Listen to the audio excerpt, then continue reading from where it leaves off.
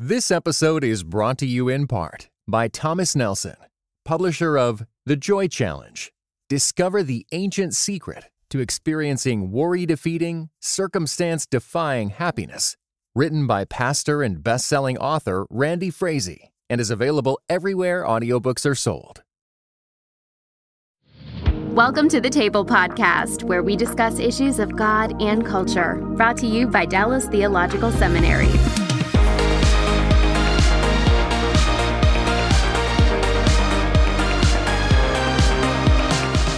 Well, hello, I'm Bill Hendricks, Executive Director for Christian Leadership at the Hendricks Center, and it's my privilege to welcome you to this edition of the Table Podcast, where we discuss issues of God and culture.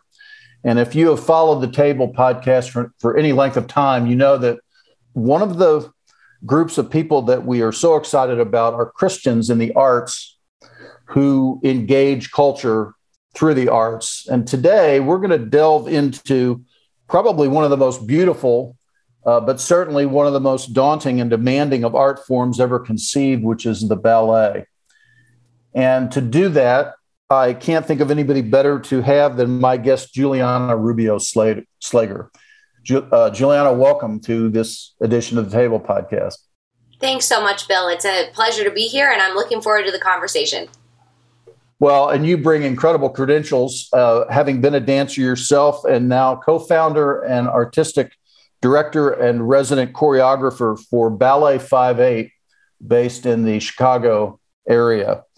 And I must say, Juliana, and this probably won't surprise you, but this is the first time we have ever had a ballet company featured on the Table Podcast. So you have that distinction. Well, that's great. I'm happy to be the first. Well, and you're a first, I suppose, in many ways. I want to hear your story. Let's take that story at a couple levels. First of all, just your own personal story. You know, where was growing up, and how did you get into dance and ballet, and then ultimately the story of how you co-founded Ballet 5/8. Yeah, no, it's a great story, honestly. And it's cool to look back now and just see how the Lord was directing it the whole time. So I grew up in a big family in kind of the southern central part of Michigan. I have 6 brothers and sisters. So my parents have 7 kids. Yeah, I know. And they're wonderful people. And where were you in that constellation?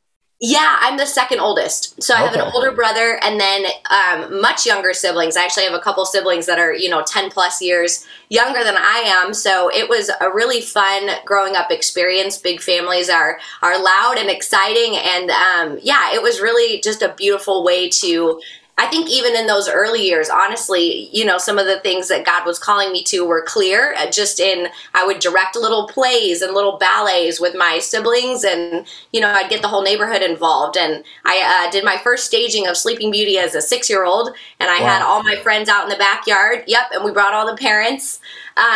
So even little things like that, it's just fun to see how those are the gifts that kind of just naturally were things that God had called me to. And so my parents were not ballet dancers, but they started to kind of see that, and they were like, okay, this kid really is dance.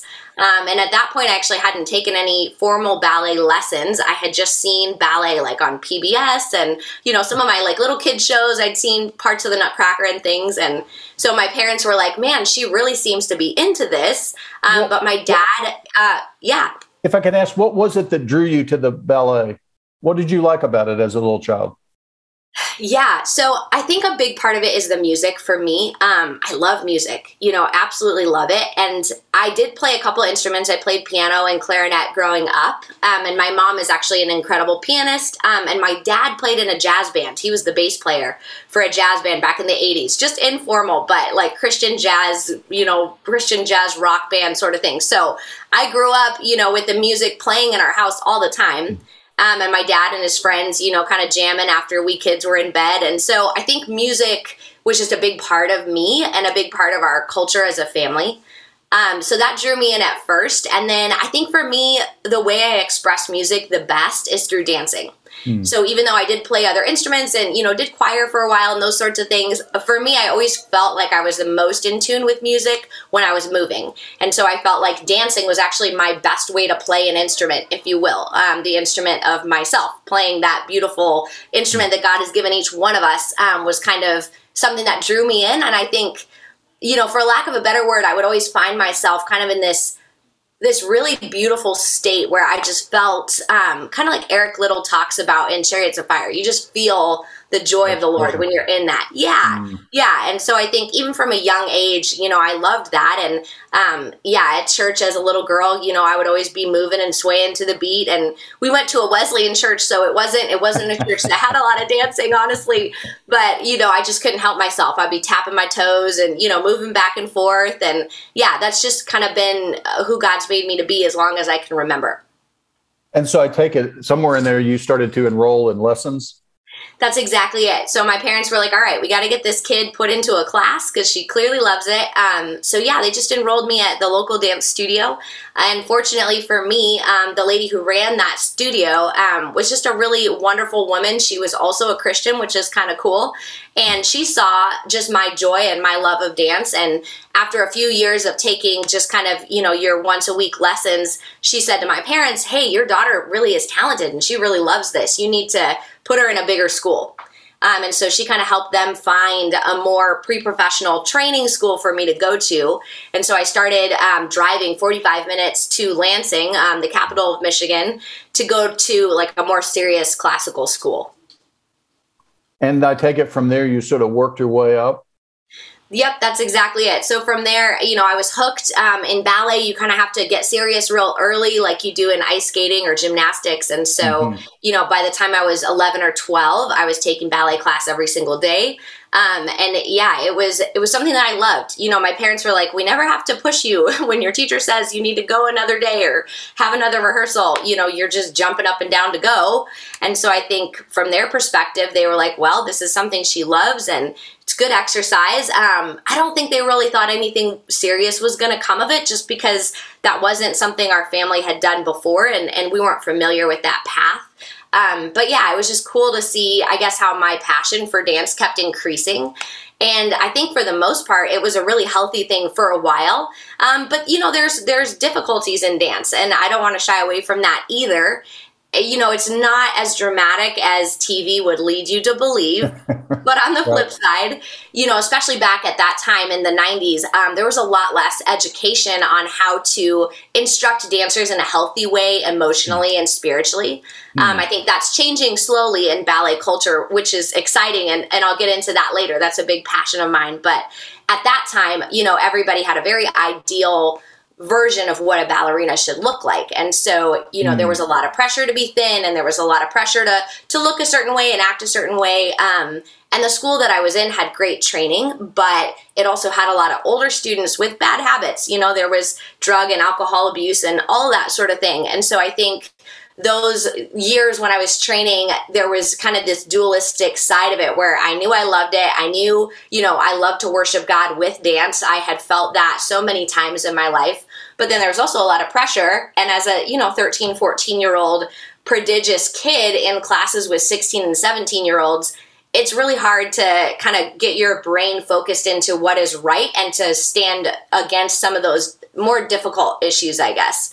And so I remember as a young girl just kind of knowing what was right and knowing what the Bible said, but then also not really having been formed enough to really push back against it. So those years were hard, and I actually developed an eating disorder by the time I was 14. And I went through 4 years of different varieties and different levels of seriousness struggling with that. And so that was, I think, formational for me, even though it's hard to talk about and it was not an easy journey. It was formational in the sense that I really had to learn who I was, and I really had to learn that God loves me no matter what, and that what he wanted for me and maybe what the world was pulling me to do were two different things. So that was a really tender time. Well, I can see how that would be such a challenge at that age. I mean, ballet, it's probably akin to gymnastics or some athletics where it's a very body-oriented sort of art form. Yeah. But it all of it's coming together right at the time when your body itself is changing there in adolescence and puberty and so forth. And you've got the love of the form at the same time, the pressures that you talked about. And some of that is the peer pressure of watching what other people do to deal with some of these changes. And yeah, I would imagine it's a scary time for a young person. And I could see where they start trying to find ways to deal with, those new emotions that are scary. And a lot of those ways aren't particularly healthy. Yeah, no, you got it. That's exactly it. And I think too, when you're young like that, you don't always realize that the adults around you really do want to help you. Because I just remember feeling so much shame over, okay, I'm not sure what to do with all of this. And you're so young, you don't recognize that really everybody who's lived more life than you has struggled with these things on one level or the other. But I think sometimes you don't realize that if nobody says it. You're kind of like, oh, I'm the only one, and I'm in this by myself. And so I think that was part of the difficulty of it too, was that I didn't necessarily know where to go with all of that, which again, we'll get back to that. But I think that's one of the reasons why I'm such a passionate teacher now, and passionate about making sure that kids do have that support and that they know they have that support, because I think a lot of kids want that and they crave that support from the adults in their lives, but they don't always know where to access it. Well, yes, and I know that this informs a lot of what you're doing at Ballet 5/8. We will get back to that. I take it, though, that your path continues on to where you keep performing, and if I understand, in that world, a lot depends on who you study under. Is that kind of how it works? That is, yeah. So I was really, really fortunate. A lot of times eating disorders will kind of take you out of ballet completely because they are so serious. But God had his hand on me and gave me a lot of grace. And so I did end up making a full recovery and have been in remission for a long time. And that was just a beautiful thing, because I actually did not lose my love of dance, which is common when you go through something to that severity. A lot of dancers go, okay, I'm done. I'm going to go do something else. But for me, yeah, I think I always knew that dance was something that I loved. I just had to figure out how to have a healthier relationship with dance. And so that was a journey that I went on. And when I was about 16 years old, I think I started getting a little bit more serious about my faith being an active part of my daily life. And I think a lot of kids who grow up in a family that is full of Christians, which is a good thing, kind of experience that, where you have to go from this transition of, okay, it's my family's faith and what they believe, to really going, no, wait a second. Yeah, this is my faith, right? I want to do this on a daily basis. I actually want to seek out the Lord, and I actually want to follow him, not just in word and not just on Sunday mornings, but I want to really be a Christian and follow Jesus. And I think what's cool is the hardships of all those eating disorders, as tough as that was, it showed me a lot of grace. And so I think, you see that over and over in the Bible, where sometimes we want to avoid tough stuff, but honestly, that's what drives us to the foot of the cross. And I think for me, that was very much the case. I finally realized, oh, okay, like I really need Jesus. This is not just a nice thing that we say. Like, I felt it personally, that I needed redemption and that I needed help and I needed saving. So in so many ways, that was just a blessing. So yeah, I did. I ended up recovering. I ended up continuing to dance. I got my first professional contract when I was 16. I was a supernumerary, in a professional show, which was like my little check of whatever, $75 felt like, the golden ticket. So that was a pretty cool experience. And from there, I kept dancing and trying to figure out ways to integrate art and faith. And at that time, there was really just one Christian-based ballet company in the whole world. And that company is called Ballet Magnificat, and they're down in Jackson, Mississippi. It was founded by Kathy Thibodeau, who is a silver medalist in the International Ballet Competition. So just an incredible woman, amazing believer, beautiful dancer. And so I found them just by Google searching. I was like, just Google searching, Christians and dance and Christians. Like, is there anything out there for me? So yeah, I actually turned down a couple of different contracts with secular companies to go down to Ballet Magnificat and to dance for Kathy. And that was another amazing experience. I had never really even conceived of how ballet and faith could work on that professional level. I'd seen like praise dance in church and, those sorts of things, but as a professional artist, that was not something that I thought was possible. And I kind of thought, okay, ballet is ballet. You have to do Swan Lake. You got to do Cinderella, right? That's what ballet is. But I think the Ballet Magnificat's like style of dance was so different from what I'd experienced in the classical ballet world that I was really just in awe kind of how ballet could be used in this different way. What made it different? Yeah, so one of the things I love about them is they do all original work. And so instead of staging ballets that you've seen a lot of times, they create ballets. And they're all based on either Bible stories or themes in scripture. And so I think that was really inspiring to me. When I was there, they were doing a ballet based on the story of Ruth. And it was just beautiful. And I remember watching it as a student and just going, wow, like this is everything I've wanted to do. It has all of the technical element. It's so professionally done. You know, these are top rate, beautiful ballerinas, but yet we're telling a story that actually matters, you know, that has some substance to it. We're not talking about, you know, this poor sad girl who's turned into a swan and, you know, everybody dies in the end. Like, you know, at some point, those stories stop being nostalgic and you start going, what is this story about? And why am I spending my whole life telling these stories that don't really matter? So I think for me, that shifted my mindset quite a lot to going, oh, okay, so ballet, it's a great art form for storytelling, but what you have to do is you have to actually tell a story that means something. Yeah. So if you will, and I don't want to, you know, steal your thunder in the story, but I'm just curious how all this ultimately landed on Ballet 5/8. That just I take it you take inspiration from Ballet Magnificat and think, hey, maybe I could do this. Yeah, no, you're exactly right. So while I was in Jackson, I was dating this really great guy who was a student at Moody Bible Institute at that time.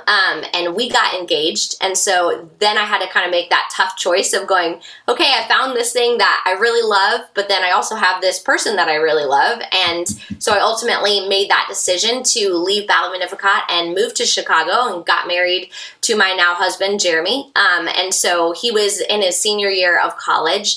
And I was there kind of just working in the different ballet studios in the area. I was teaching and, you know, choreographing and coaching and that sort of thing, really just to put him through college and pay the rent so he could finish up school. And I started going, you know, this is fine, but I really miss telling, you know, stories through dance that matter.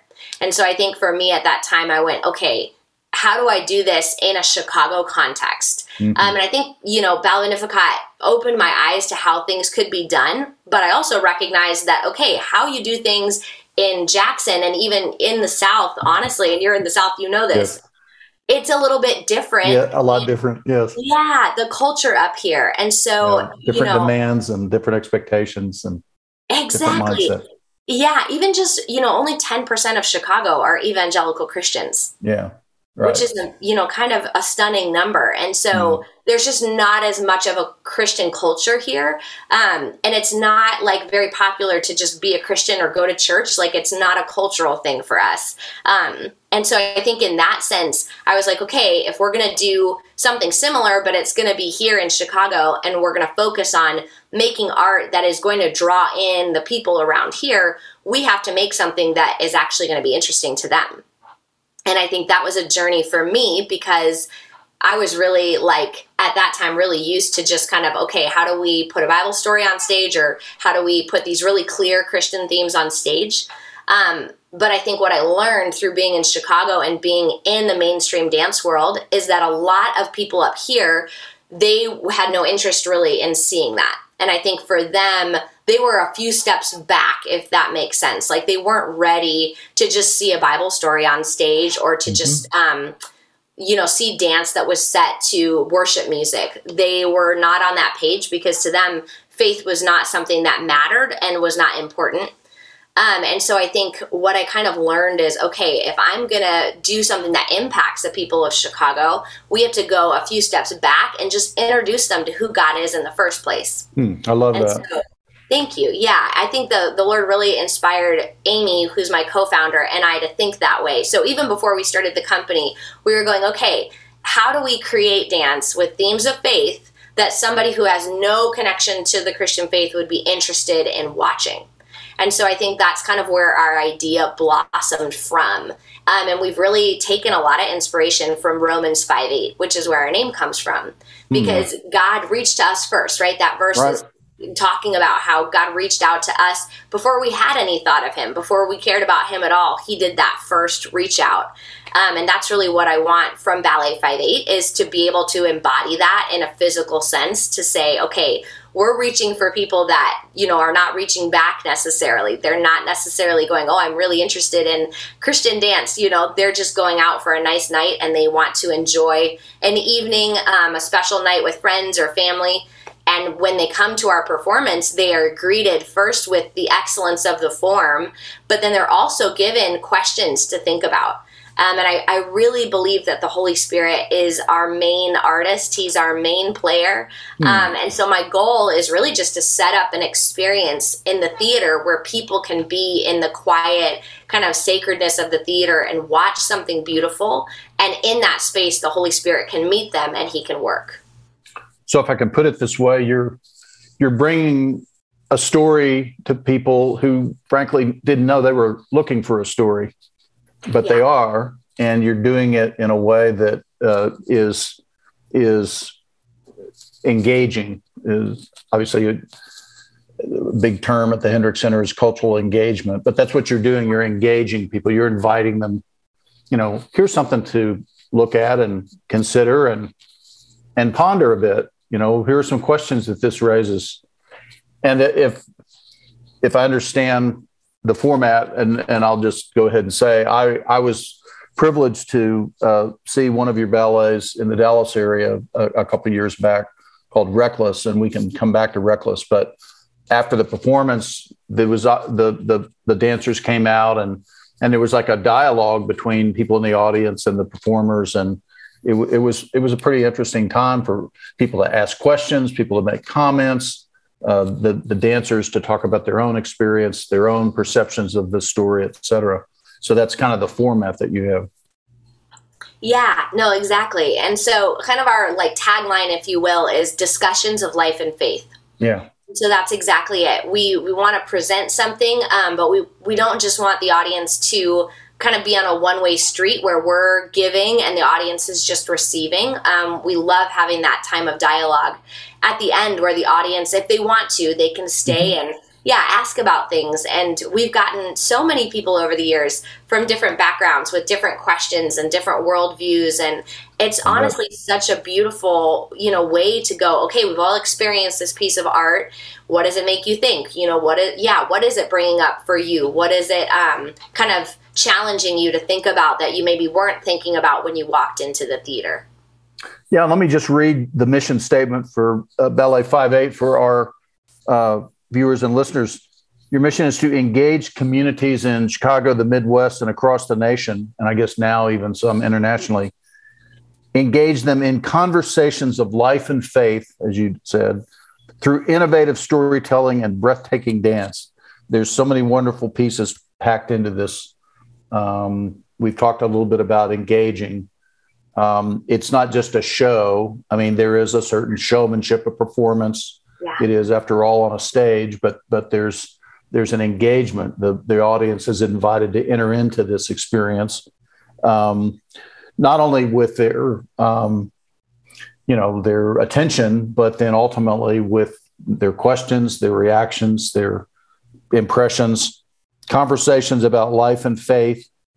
And what you've done there is, I guess, you're telling the story and letting the story be, here's life as it is, and then what is faith, and what does God have to enter into this? Innovative storytelling. And so that brings us to Reckless. Tell us about Reckless. This is a really, I thought it was such a mix of wonderful themes and, art forms and so forth. Go ahead. Thank you so much. Yeah. So Reckless is one of my favorite ballets that we're doing currently. And it takes the story of Hosea and Gomer and kind of imagines a backstory for Gomer.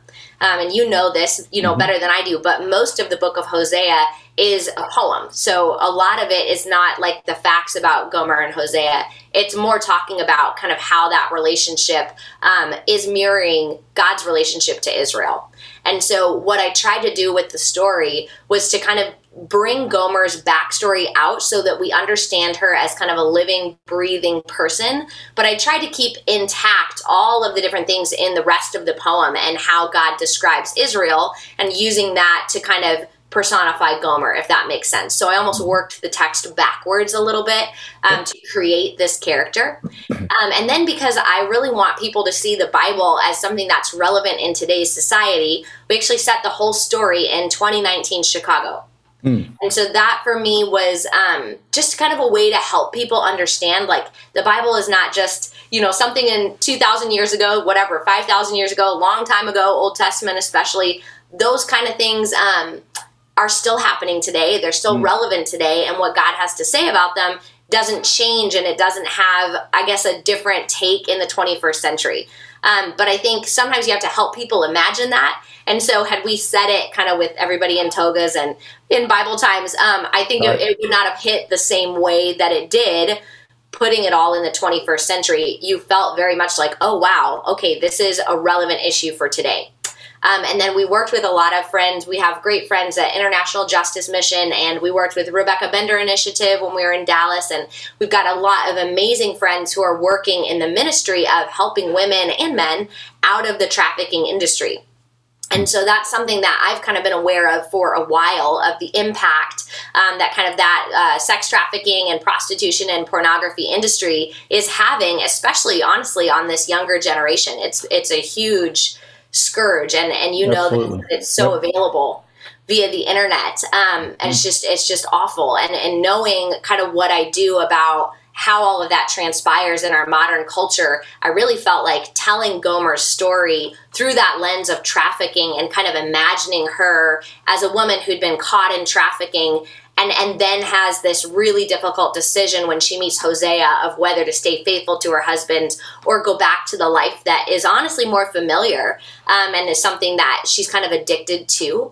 And so we tell her story that way. But then, of course, Hosea is our parallel for Jesus, and you just see the incredible love that he has of constantly going back to Gomer and searching her out and bringing her home, even through all of the decisions that she makes that are not very wise.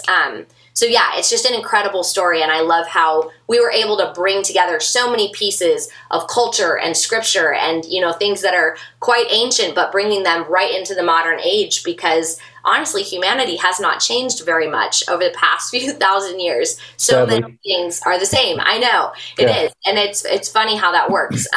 But to show people that we have not educated ourselves out of these problems, they're still alive and well. Yeah, and it sets up whether you explicitly get into it or not in the conversation after the performance, it sets up the reality that our world's a mess and it needs a savior. Yeah, and that becomes really unmistakable. And I loved how you used the dance, the movements, the lighting, the staging, the props, and the whole set design, all this stuff, to see over the course of the whole ballet a redemption and a transformation take place. Yeah. And to tell that story. No, thank you. It was a fun one to put together. Even little things like we used a lot of flashlights on stage, which is unusual in a ballet. Yeah. But that theme of light in the darkness, and even using the lighting design to show kind of when Hosea is on stage, how that light gets brighter, and you see it, in every element, from the dance and the really overt moments to the very subtle things on stage. This episode is brought to you in part by Thomas Nelson, publisher of 9 Lives and Counting, A Bounty Hunter's Journey to Faith, Hope, and Redemption, written by Dwayne "Dog the Bounty Hunter" Chapman. 9 Lives and Counting not only offers a fresh perspective on well-known life events, but also ventures into behind-the-scenes territory and backstories never shared publicly.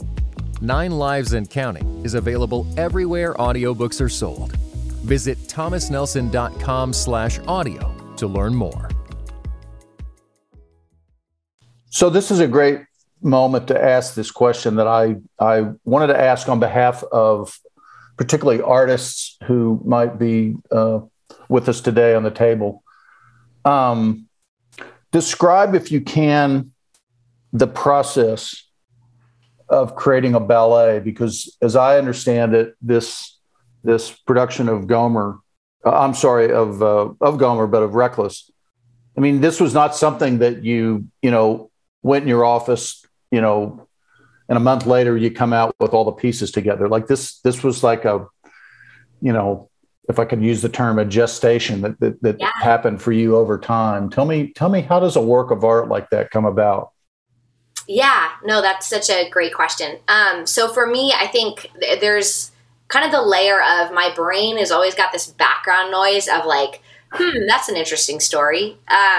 And that's just something that I keep track of all the time. I have a notebook on my desk that just has a lot of, ideas that are all over the place. Some of them are probably good ones. Some of them probably aren't, but I try to write them down when they come to me. And so the story of Hosea and Gomer is one I was familiar with. I'd read it and heard sermons on it.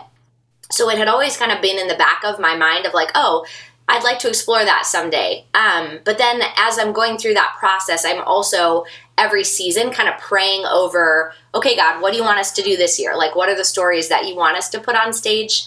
And usually he'll just kind of bring a few of them back to my mind that are kind of on my running list.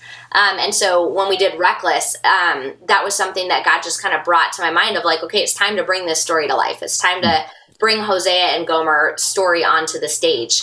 And so once I kind of feel that from the Holy Spirit of like, okay, this is the season for this piece, then from there, I kind of go into this very personal, creative time. And it's funny because I almost can't even form words around it when it first begins. Because for me, I think dance is a language that's almost deeper than what I can speak at first. And so I just start with, sometimes it's drawing shapes, sometimes it's listening to music. I mean, there's just a lot of abstract creative work where I am mulling over the concepts and the themes. But it is, it sounds funny, but it's a very kind of dancer way to think about it. It's almost wordless. Do you sometimes like either see or feel or actually find yourself performing dance moves and choreography and so forth? Oh, absolutely. Yeah, absolutely. I have, kind of these times where I can just go into the studio by myself and I'll have a playlist of music that kind of strikes me in different moods or different feelings. And then I'll just improv. Sometimes I'll videotape it and then I'll go back and rewatch it and be like, oh, that was good. Or like, nope, that's not it, whatever. But yeah, I do. I try to kind of collect a lot of those intuitions on the piece very first. And then from there, I have to write a libretto. And so that is like the story outline of the show. And especially with something like Hosea and Gomer, because the text itself doesn't give you a ton of details about their personal lives, I had to do a lot of research to get into that character mindset. And so I did a ton of research. I interviewed survivors. I interviewed people who work in ministry with trafficking survivors. I honestly went down a very long YouTube kind of thread, and there's this really powerful series on YouTube about sex trafficking where they're interviewing traffickers, current traffickers, both pimps and the prostitutes that are in the lifestyle. And that was incredibly hard to watch. So I don't know if I can say I recommend it because it was heartbreaking, but I learned so much just about their mindset and why they do what they do and how they justify it to themselves. Because I think that was one of the hardest things about Gomer was like, Gomer, I get it, like how you got into this, but then Hosea rescues you and marries you, and why do you go back? I really wrestled with Gomer on that one. I was like, I don't understand like why you would do that. But on the flip side, we do that to God all the time, Right. So on that level, I did understand because I was like, wait a second, Juliana, you've done this before where God says, hey, I'm going to rescue you from this. And then we willingly go back, to our sin. So anyway, learning to kind of unearth these characters, and it's almost like getting to know a person. The more that you research and study, the more that they become clear in your mind. And so I write all of that down. I write down words that describe every character in the piece. I start to develop, what's this world going to look like? And for Gomer and Hosea, I wanted their world to feel sometimes real, but sometimes like almost like you were in a dream, or like Gomer is kind of having this post-traumatic stress syndrome within the ballet because of her really difficult experiences. So I wanted the set to be able to change on a dime. The dancers on stage, other than Hosea and Gomer, they actually can become the scenery in this piece. And you saw that on stage. Like sometimes they're like a couch and a clock, on the wall. Mm-hmm. And then sometimes they're living, breathing people on the streets of Chicago. And sometimes they turn into cars or street lamps. And I wanted it all to feel very surreal so that you got that sense of, okay, is this real or is this something she's remembering? And we kind of lived in that in-between space, which I felt represented women who've been through trauma in a way that the audience could understand. Somebody coming out of that lifestyle, they're not, it's not like a minute and now I'm out of it. It's like a transition, and I'm out of it, but I'm still kind of in it, and it is surreal, I would think. So that's beautiful. Yeah, thank you. Yeah, so kind of developing all of that is the pre-work, and then I take it into the studio, and then I have an incredible team of dancers. We've got, I think, 20 dancers this season, and they're just amazing. They're really, credit to them. They take my ideas and they just take it way further than anything that I could imagine in my own mind. So they're a huge part of the process. And it's helpful too, because I'll say something and then in a kind way, in a respectful way, they kind of will also take it but challenge it and go, okay, like I like that thought, but then also what about this angle? Have you considered this? Which I feel makes the story much stronger because I've vetted it through all these other artists who are really good at building characters and storylines so that we make sure it's realistic, so that we represent the people in the story in a fair and honest way. Because I never want it to be, okay, here's Juliana's take on what Gomer went through. Like, I really want it to be dance journalism, if you will, where we're bringing the story of survivors through Gomer's voice, but we want to do it in a way that's authentic. And so that brings us to this last part of your mission statement. This ultimately culminates in what you like to call breathtaking dance. Like I don't know exactly what all you mean by that, but to me, that strikes me as I want to put something on this stage that when people watch it, they gasp. They're delighted. They're amazed. They're awed. They're struck. It takes their breath away, and so that it actually has an effect. It's not just a pretty thing or a nice thing. It makes an impact of some sort. But in saying that, that also brings us to the dancers. You've got a whole school there as part of Ballet 5/8, as I understand it, and you are bringing, the science and the craft of dance as well as the art to bear. I mean, you're dealing with people's bodies here. Yeah. And also that you alluded to earlier, you're cognizant that I'm not only dealing with your body, I'm dealing with your soul and your emotions and your whole being. And I want to be appreciative of that and sensitive to that. Talk to us about working with these dancers and developing and growing a dancer.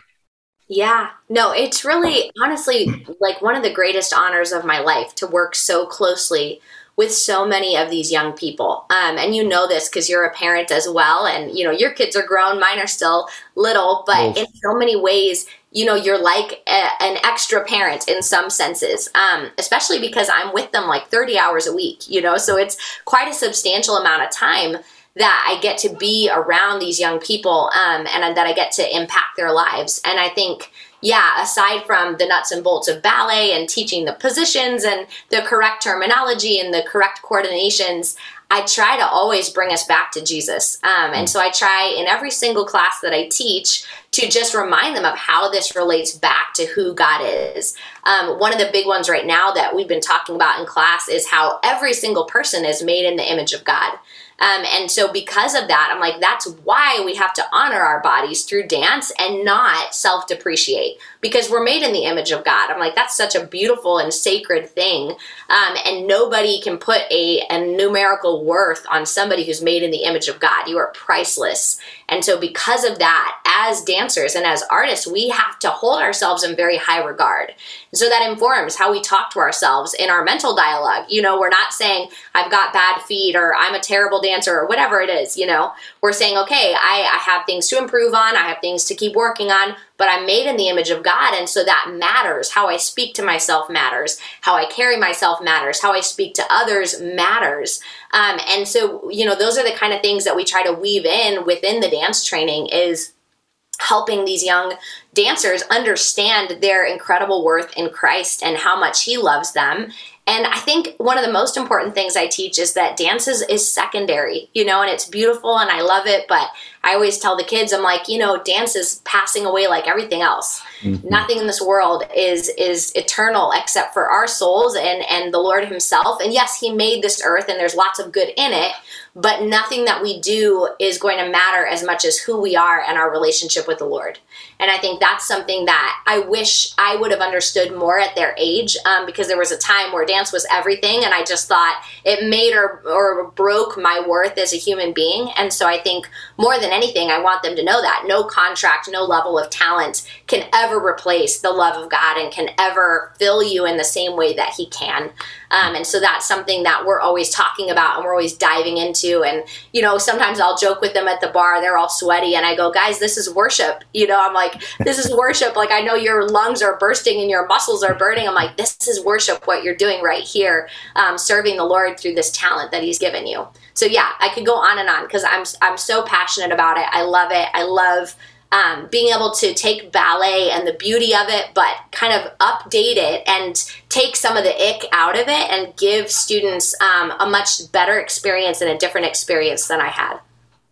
That's beautiful. And yes, your passion for the dancers comes through and certainly came through for me when you and I had a conversation offline. And the thing that struck me, one of the things that struck me about that conversation was we had been talking about the fact that for most people who dance ballet, it's somewhat of a young person's game. In other words, for most people, not everybody, but for most, somewhere in their mid-30s, late 30s, the body sort of has run its course as far as what's really demanded there.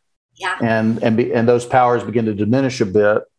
And what you talked about was, I want to build into people so that it's not just while they're dancing that they have that value and worth it, that they've got something to take from this season of their life as they go into whatever God has for them next.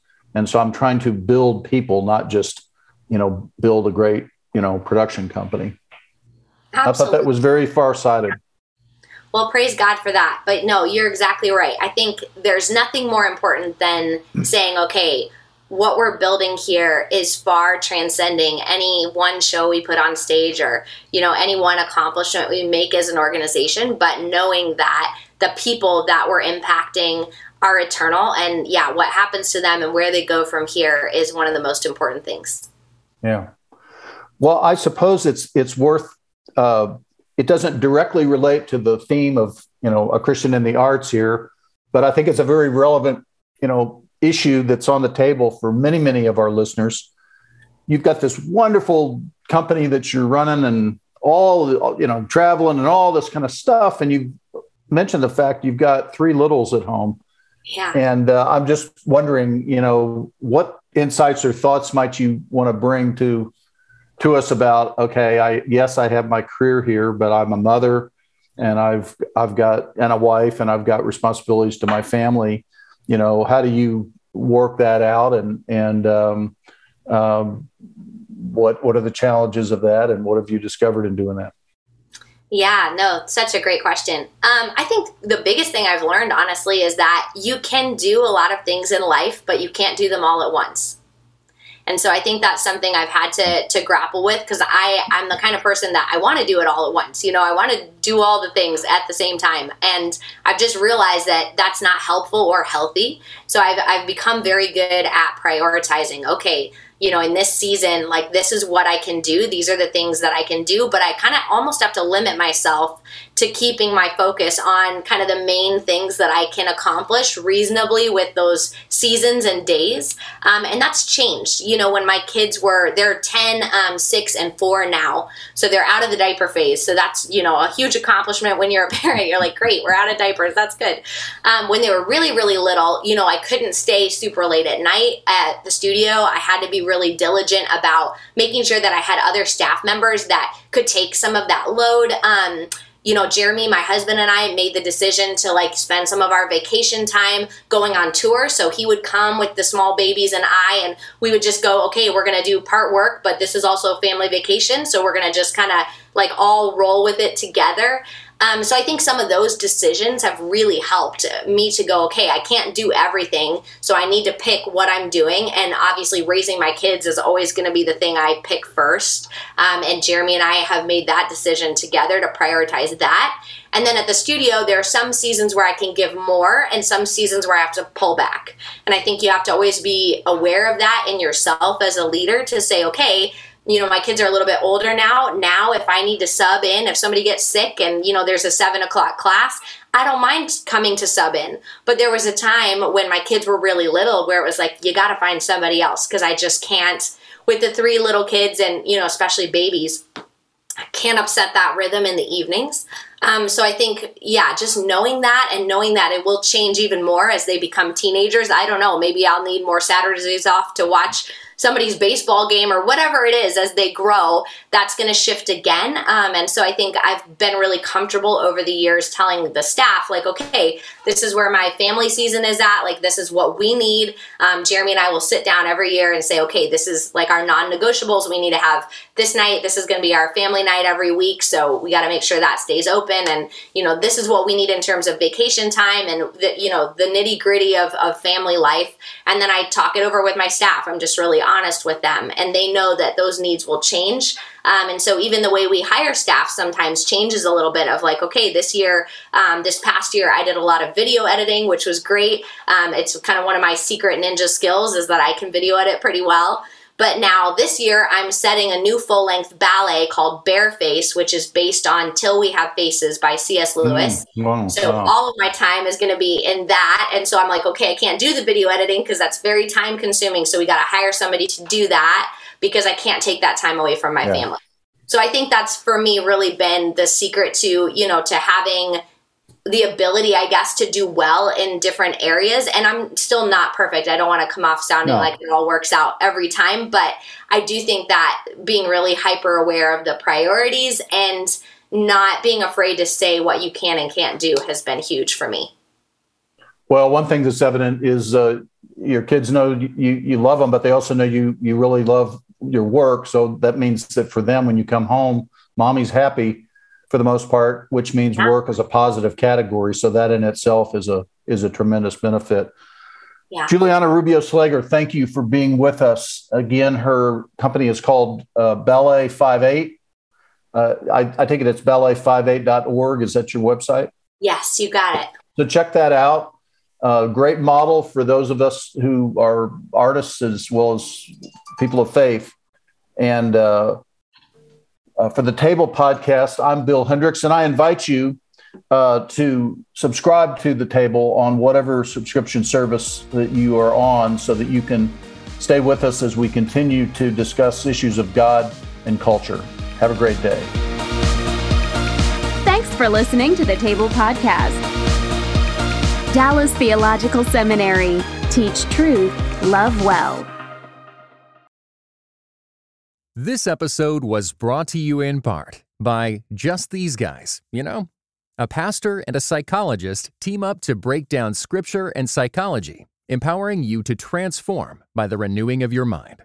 Listen today at justtheseguys.podbean.com or wherever you get your podcasts. Just These Guys,